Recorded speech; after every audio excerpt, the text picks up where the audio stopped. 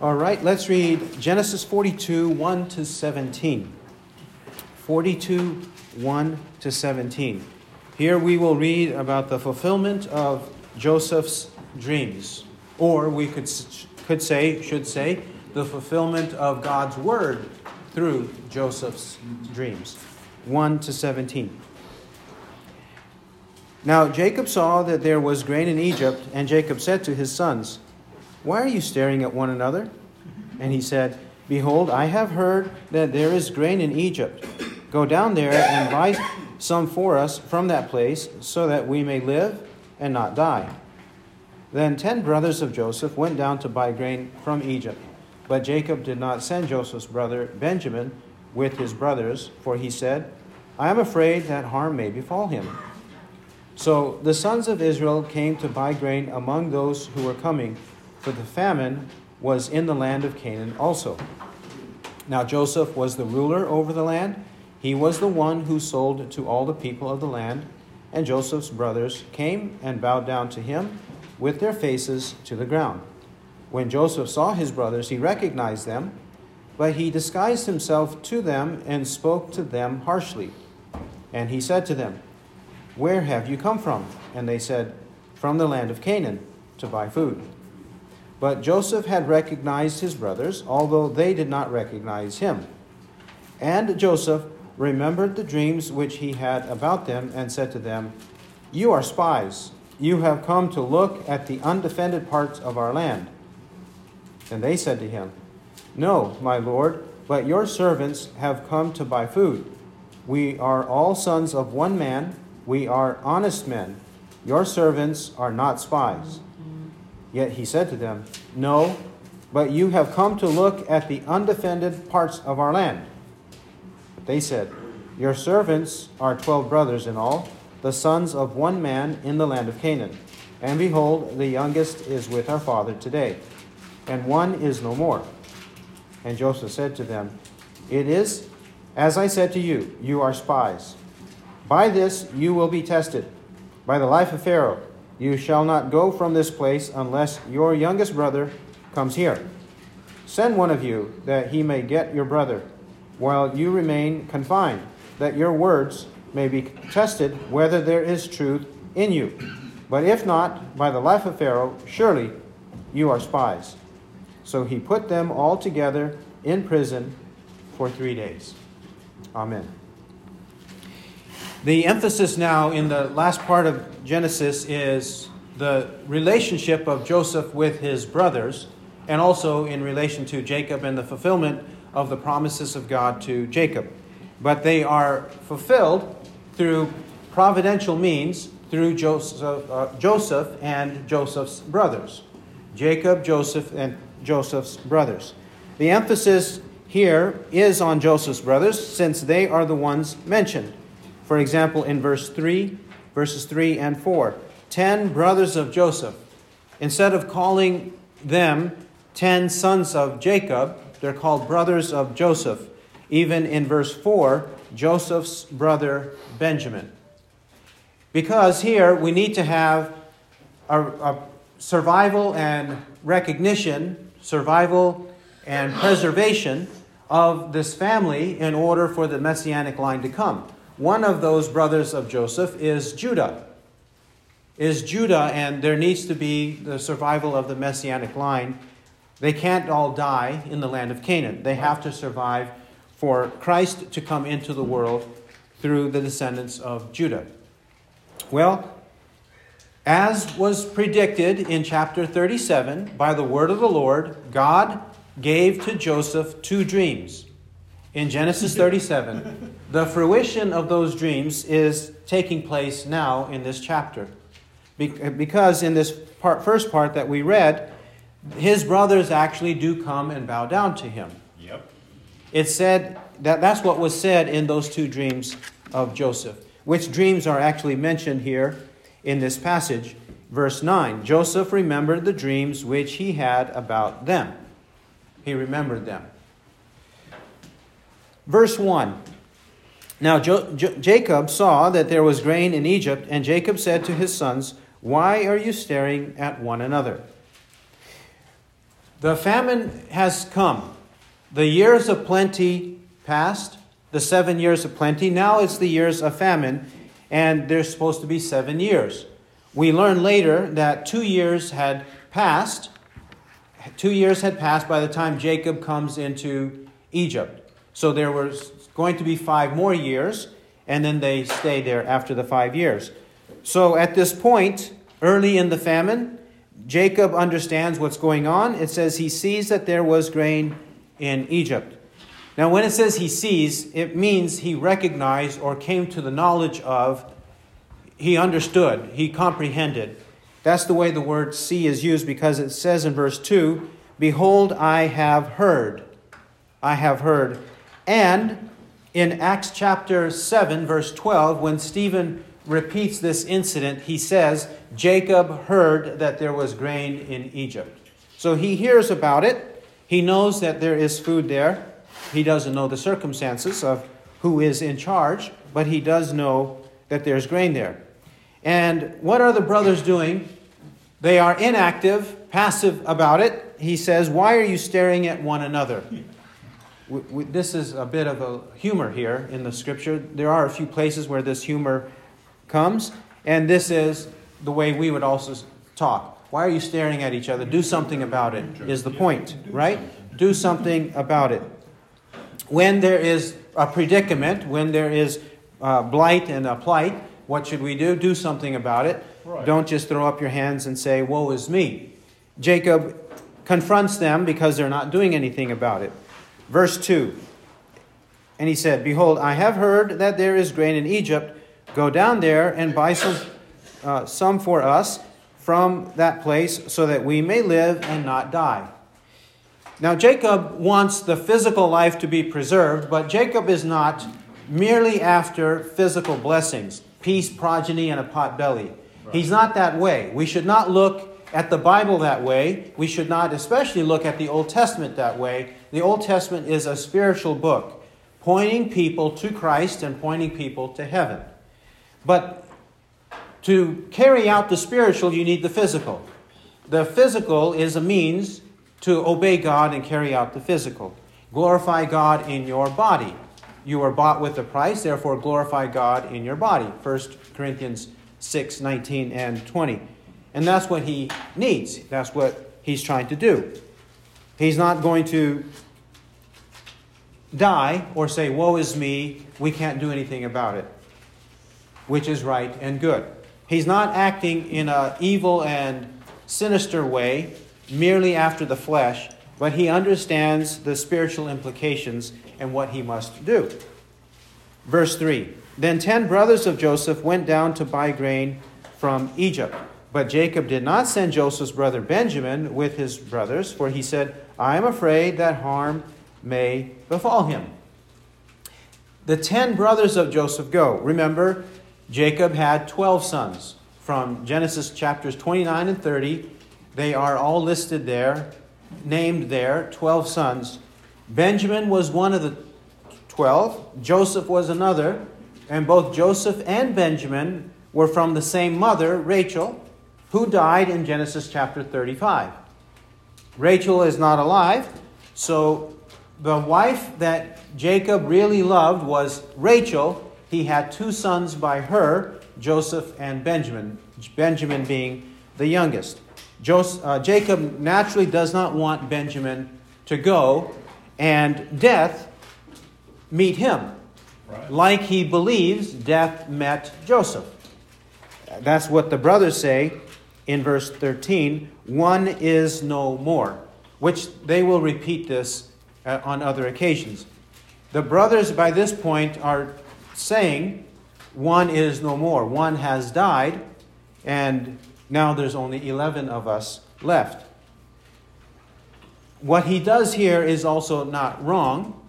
You can understand a man, an old man in that situation, having a young son, a very young son. He doesn't want the young one to go and experience any problem. But he needs the 10 to go to bring back as much as possible, right?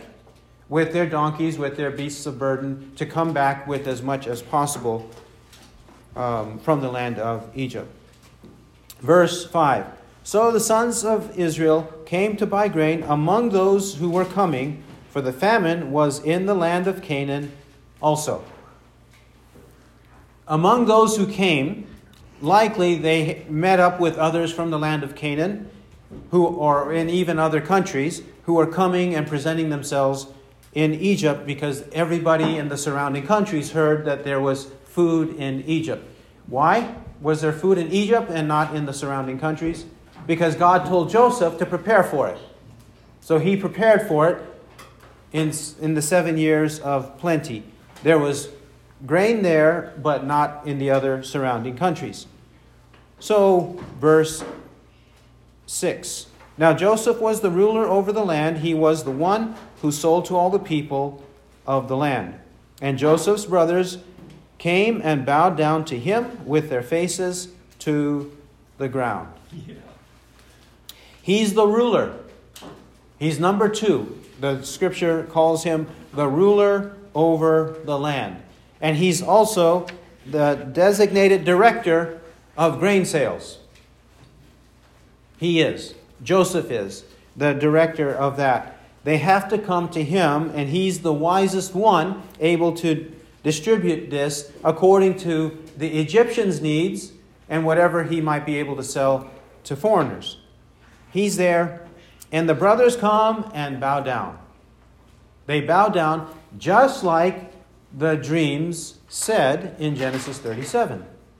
Just like in Genesis 37, 5 to 11, it says there in those 2 dreams that the brothers would indeed come and bow down. Even Jacob and Jacob's wives would come and bow down, which they do eventually in this narrative, in a later chapter. So they come, they bow down. They bow down not because of worship. Right. This is a custom of respect to bow down, similar to what we might do today. We might shake hands, we might take off our hat, we might tip our hat, call someone with honorable, Mr., Sir. We have ways of showing respect to others. In this way, they would bow down, not to worship, but because of respect. He is the leader, he's the ruler. That's what they're doing. Verse 7. When Joseph saw his brothers, he recognized them. But he disguised himself to them and spoke to them harshly. And he said to them, "Where have you come from?" And they said, "From the land of Canaan, to buy food." Joseph must have been contemplating for all these years what he would do if he ever saw his brothers again. It's hard to imagine that instantly, the moment he saw his brothers and recognized them, that he cooked up this idea of what he was going to do to test them, to see if they are honest men. He does later tell them openly, "I'm testing you to see if you're honest men."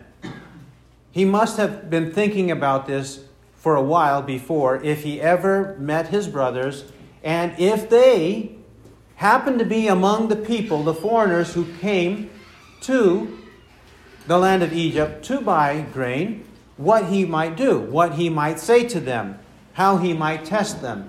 He must have premeditated this test. I don't think it was an immediate, instant idea that he had when he recognized them. Then he decides to disguise himself. Once you recognize, if you were to think of it instantly, if you were to recognize your brothers, wouldn't the first thing that came to your mind either be vengeance because of bitterness, or compassion and love because of brotherhood and forgiveness, right? A desire for reconciliation. One or the two would have happened immediately, but none of those two happened immediately. This is not vengeance. His test of them is not vengeance, and it's not open recognition and revelation of who he is and who they are. They're not doing this openly. Joseph is withholding that right now. So this must have been premeditated. He must have deliberated what he might do if his brothers ever came. But now he recognizes them, disguises himself, which is not a typical first reaction. He disguised himself and spoke to them harshly. Remember, though he speaks to them harshly, it's not unjustly.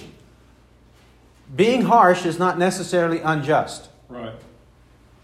People think it's the same. Being harsh is unjust. But harshness is not the same as unjust. For one, as I said, he is testing them. He wants to find out if they're honest. He wants to know if their character has changed. He wants to know if they are now converted. He wants to know those kinds of things. He wants to know that before he engages them openly. We know that. But keep your place here in Genesis and turn to 1 Kings, the book of 1 Kings. 1 Kings chapter 14. 1 Kings 14, 6. 1 Kings 14, 6.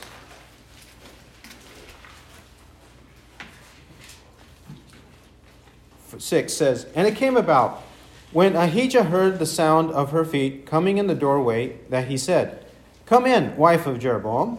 Why do you pretend to be another woman? For I am sent to you with a harsh message.'" Well, what was this harsh message that Ahijah had for the wife of Jeroboam? Ahijah is a true prophet of God who is given the word of God to present this word, deliver this word to the wife of Jeroboam, who's coming in disguise to consult the word of the Lord. She's coming in disguise, wondering what's going to happen to her sick son. Jeroboam is an evil man. Yep. He's an evil man, deserves the wrath of God, and that is the harsh message. The wrath of God, the vengeance of God, is not unjust. It's not unrighteous. It's righteous, though it's harsh. It's harsh against these sinners. But it's not harsh in that intrinsically, innately, it's evil or wrong. It's sin to say something harsh. That itself is not the wrong thing. Isaiah 21. Isaiah 21. Isaiah also has one for Babylon. Isaiah 21, 1 and 2. "The oracle concerning the wilderness of the sea. As windstorms in the Negev sweep on, it comes from the wilderness, from a terrifying land. A harsh vision has been shown to me. The treacherous one still deals treacherously, and the destroyer still destroys. Go up, Elam, lay siege, Medea. I have made an end of all the groaning she has caused." Now here, in a very elliptical, implicit way, he's referring to Babylon, and that the Elamites who are near Babylon to the north, that they will come, and the people of Medea, the kingdom of Medea and Persia, they're all going to conquer Babylon, which they did eventually. Isaiah's preaching the destruction of Babylon here in this chapter. So, harshness does not equate to sin. And that's not what Joseph is doing. He's not being unreasonable. What he's doing is presenting a test in a harsh way to examine the true character of his brothers. The true character of his brothers. And by the way, Christ our Lord would say to the multitudes what? He would say to the multitudes, "If any man wants to come after me, let him deny himself, take up his cross daily, and follow me." He would say to Luke 9:23. In Matthew 4:17, he would say to the multitudes in his first message, concisely written in Matthew 4:17, "Repent, for the kingdom of heaven is at hand." Well, if somebody hears that in the crowd, they'll say, "Well, why are you assuming I'm a sinner that needs to repent? That's unfair. That's unjust." No, that's not unfair. We are sinners in need of repentance. It's not that way. It wasn't harsh for Jesus to do it. He didn't sin, and neither is it Joseph. Joseph is actually type of Christ. He's a figure of Christ, a prefigurement of Christ. Even Jesus' own brothers in John chapter 7:5, even his own brothers were not believing in him. Not at that point in John 7. Just like Joseph's brothers don't believe in him. Jesus ends up being one that his brothers believe in by Acts chapter 1 verse 15, but not in John 7. In the same way with Joseph. Joseph's brothers did not believe in him. They did not believe that he had the word of the Lord. But eventually they do. And we will see that in the upcoming chapters of the book of Genesis. They end up believing in Joseph. That he is the ruler, that he is kind, that he is desiring forgiveness and reconciliation. They do believe in his word by that point. But not now. Not now.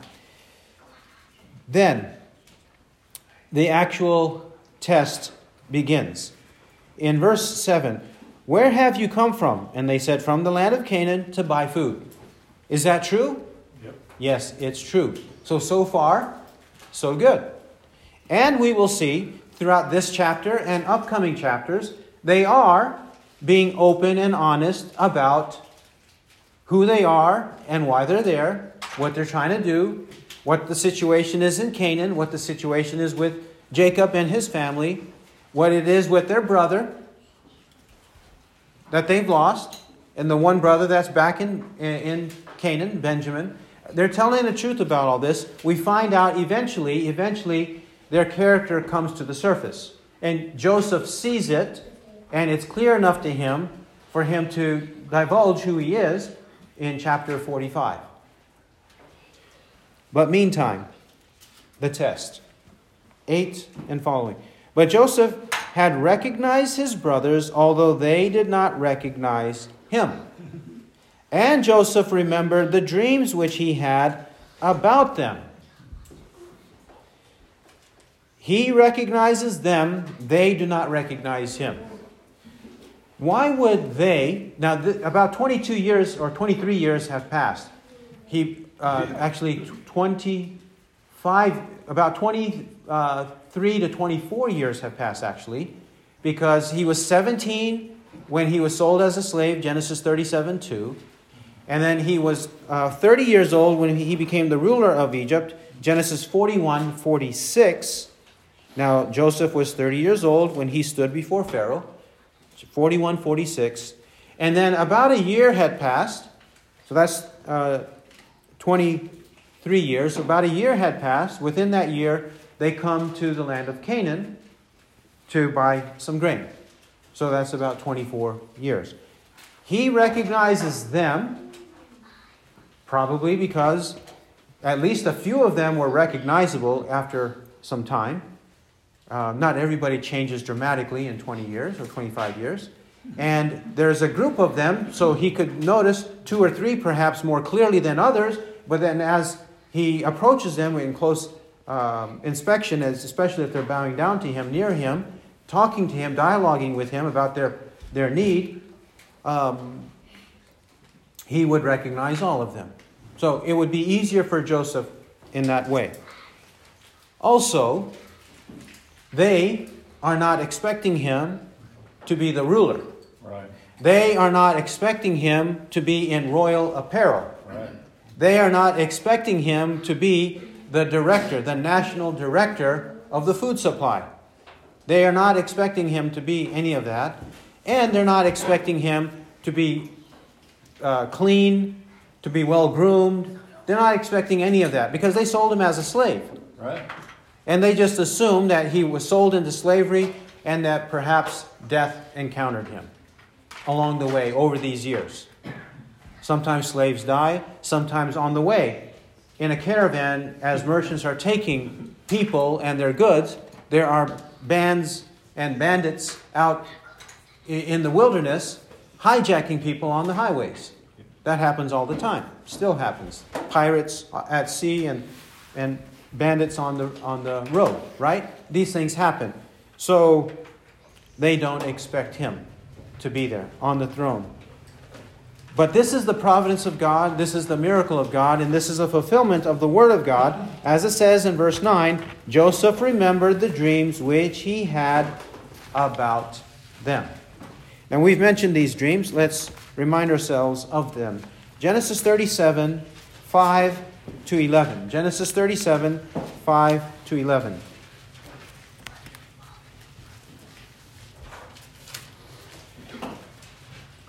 Genesis 37 and verse 5. It says, Then Joseph had a dream, and when he told it to his brothers, they hated him even more. And he said to them, Please listen to this dream which I have had. For behold, we were binding sheaves in the field, and lo, my sheaf rose up and also stood erect, and behold, your sheaves gathered around and bowed down to my sheaf. Then his brothers said to him, Are you actually going to reign over us, or are you really going to rule over us? So they hated him even more for his dreams and for his words. Now he had still another dream, and related it to his brothers, and said, Lo, I have had still another dream, and behold, the sun and the moon and 11 stars were bowing down to me. And he related it to his father and to his brothers, and his father rebuked him and said to him, What is this dream that you have had? Shall I and your mother and your brothers actually come to bow ourselves down before you to the ground? And his brothers were jealous of him, but his father kept the saying in mind. But these dreams were not daily dreams. They were not everyday dreams. They were not dreams because of excitement or anxiety from the day's events. That's not the way those dreams were. These were divine dreams, revelations of God. The word of the Lord came to pass. Psalm 105, verse 19. Psalm 105:19 says, Until the time that his word came to pass, the word of the Lord tested him. His word was the Lord's word, and the Lord's word tested him, and also tested all his brothers and his father and mother. Psalm 105, verse 19. His word came to pass, the word of the Lord tested him. Well, now we begin to see it fulfilled. They actually came and bowed down. The father and mother have not yet come, but the brothers have, at least to this point. Later in the chapters of Genesis, father and mother and the whole clan will come and have to bow to Joseph. 42:10. Genesis 42:10. Then they said to him, No, my lord, but your servants have come to buy food. He accuses them in verse 9 of being spies and checking the undefended parts, the open borders without walls and fences, without guards and soldiers. He's saying, that's what you've done. You've come there to come across illegally to do this and to spy us and to overthrow us. But verse 10, No, my lord, but your servants have come to buy food. They are telling the truth. He begins his test of them by accusing them of being foreign spies to overthrow the country. Verse 11, they further say, We are all sons of one man. We are honest men. Your servants are not spies. Rightfully, they are being accused of being dishonest because spies, foreign spies, by their very occupation, by their very nature, are dishonest. They have to conceal their true identity to work on behalf of their own country in reference to a foreign country, especially an enemy country. Correct? So they have to say they are honest, they're not spies. They understand the nature of it. And it's not wrong for them to say they are honest. Why? Because they're being accused. So when someone is accused, it's okay to speak up and defend yourself, which they do. Whether it's in court or not in court, they're saying, no, we're honest men. Furthermore, verse 11, we are all sons of one man. How could it be that 10 sons of one man would end up being enlisted by the king of Canaan to be spies to go to one country. That's very odd. That's a very odd kind of thing to happen. It doesn't usually happen that way. 10 sons of one man working together to be spies in one country and working in a team. That is, being together in one group to do it. Spies don't usually do that. They're smarter than that to do so.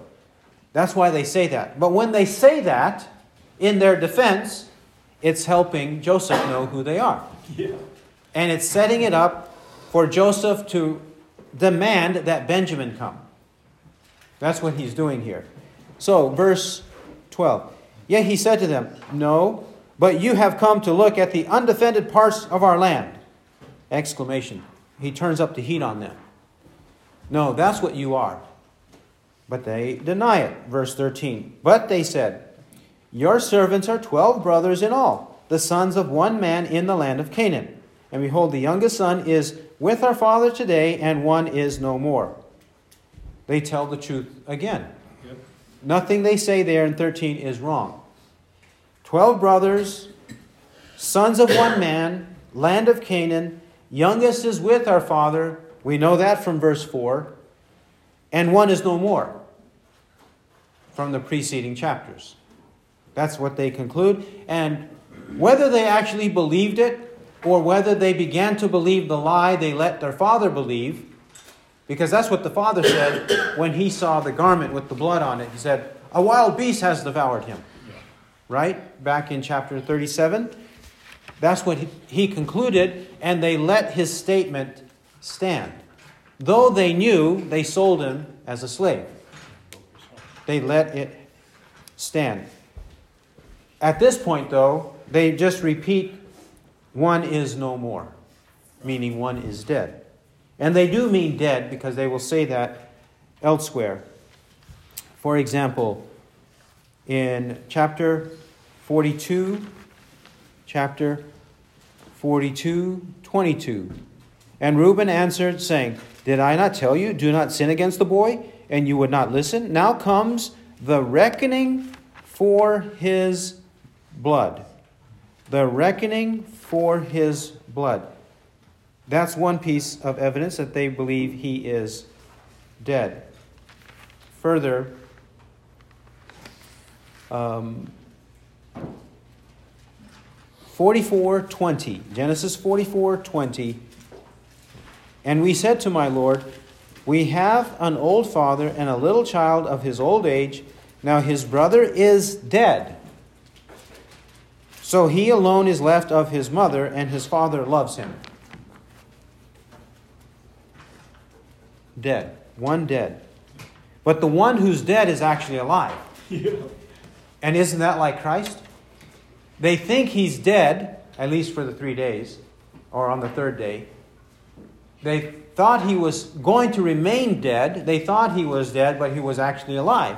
And they needed to be convinced, first the women, and then the disciples, and then the others. They needed to be convinced, no, he is alive. He has risen from the dead. He's actually alive. And even here, it's going to take some time, and they will be convinced that he is alive. They think he's dead, but he's actually alive, and he's talking to them. Verse 14, 42:14. And Joseph said to them, "It is as I said to you, you are spies. By this you will be tested." Now we have openly, in Joseph's own words, that he is testing them. It's not an imposition on the text. It's Joseph actually saying it in the text. I'm actually testing you. I want to figure out if you are honest men. Testing you. By the life of Pharaoh. Swearing an oath. By the life of Pharaoh, you shall not go from this place unless your youngest brother comes here. You shall not go until your youngest brother comes here. How would that be? How could that happen? Who would they send back? How would that be possible? Well, that's what we'll find now. 16. Send one of you that he may get your brother while you remain confined, that your words may be tested whether there is truth in you. But if not, by the life of Pharaoh, surely you are spies. First he says, you will be tested. And he says, you shall not go from this place unless your youngest brother comes here. First he puts fear in all 10 of them. Yeah. Then he alleviates that by saying, one of you stay here, that your words may be tested. But if not, by the life of Pharaoh, surely you are spies. He first frightens them to death. Wasn't he frightened to death? He was thrown into a pit. He was sold as a slave. Right? So now he's putting that same on them, that same terror on them. And then in 17, so he put them all together in prison for 3 days. All together in prison for 3 days. He gave them a test of the prison that he himself experienced in the land of Egypt. Yeah. He gave them a foretaste of that experience he had. They were thrown in prison for 3 days. Only 3 days. Only 3 days.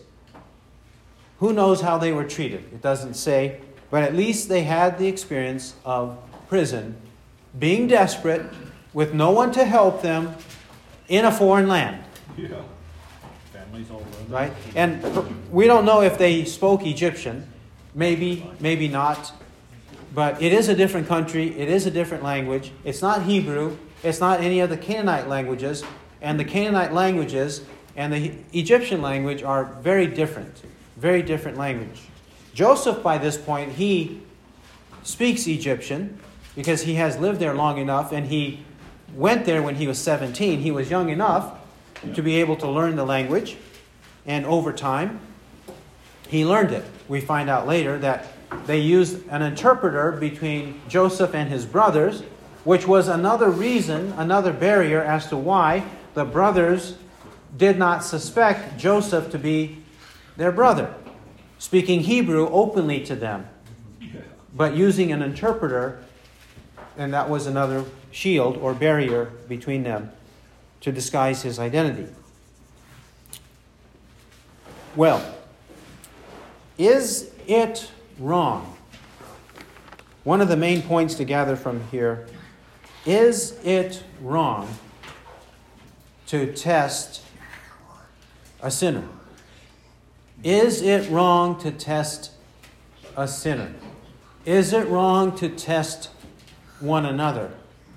Is it wrong to test a suspicious sinner, an unsuspecting or suspicious, a newcomer? Is it wrong to test, to examine, to figure out if the man or if the men or if the people are genuine, sincere people? If they are honest people or dishonest people, Right. Is it wrong to do so? That's one of the questions that we need to address in this chapter, because this is what he's doing. We've already said that he is a prophet of God. He receives oracles from God to interpret his own dreams from God, but also the dreams of Pharaoh, which he did, correct? The 2 dreams of Pharaoh. And even the 2 dreams, the one of the baker and the one of the cupbearer. So these 6 dreams, Joseph has been able to interpret because he's a prophet of God. So he is a righteous man, a godly man, a prophet of God, and has withstood great temptations. Temptations from his brothers, temptations from Potiphar's wife, temptations in the jail, temptations in the court. He's been withstanding all of these temptations, living a godly life. We can't accuse him of doing wrong by conducting this test. To answer the question, is it right or wrong to test? Doesn't the Scripture say, you shall know them by their fruits? Isn't that what Christ himself said in Matthew 7? Matthew 7:16. Did he not say? We'll read 7:15 to 23. 7:15 to 23. Beware of the false prophets who come to you in sheep's clothing, but inwardly are ravenous wolves. You will know them by their fruits. Right. You will know them by their fruits. Grapes are not gathered from thorn bushes, nor figs from thistles, are they? Even so, every good tree bears good fruit, but the rotten tree bears bad fruit. A good tree cannot produce bad fruit, nor can a rotten tree produce good fruit. Every tree that does not bear good fruit is cut down and thrown into the fire. So then, you will know them by their fruits. Not everyone who says to me, Lord, Lord, will enter the kingdom of heaven, but he who does the will of my Father who is in heaven. Many will say to me on that day, Lord, Lord, did we not prophesy in your name, and in your name cast out demons, and in your name perform many miracles? And then I will declare to them, I never knew you. Depart from me, you who practice lawlessness. Right. He says, so then you will know them by their fruits. Either the tree is producing good fruit or rotten fruit. If it's producing good fruit, it's a good tree. Good fruit means good root. But the opposite is also true. And that's the same with human behavior, our conduct. If there's a man who's in your house in the middle of the night, a stranger in your house in the middle of the night, you hear the door, you hear the window break, you hear somebody in your house in the middle of the night. Do you think he's your friend? Do you think he's your relative on a long trip and just needed a place to stay? Do you think that that's who he is? No, he's a robber. He's up to no good, right? So immediately by his actions, you know that's bad fruit and you need to act accordingly. So it's the fruit of the person that reveals his character, his motives, his intentions, whether he means well or he means to go to hell. That's the difference. His actions will tell you what's actually in the heart. Now, sometimes we misjudge, but generally speaking, that's what the Bible says. It's the actions that judge the heart. And that's what Joseph does. Joseph does it, Jesus does it, the prophets do it, the apostles do it, and we're supposed to do it. That's why Jesus said it in Matthew 7. Right. It's in Matthew 7, not merely for us to know what Jesus said, but for us to act on it. Yep. You will know them by their fruits. Joseph is now testing them to see their fruits. Are they actually honest or not? He who has ears to hear, let him hear what the Spirit says. Amen.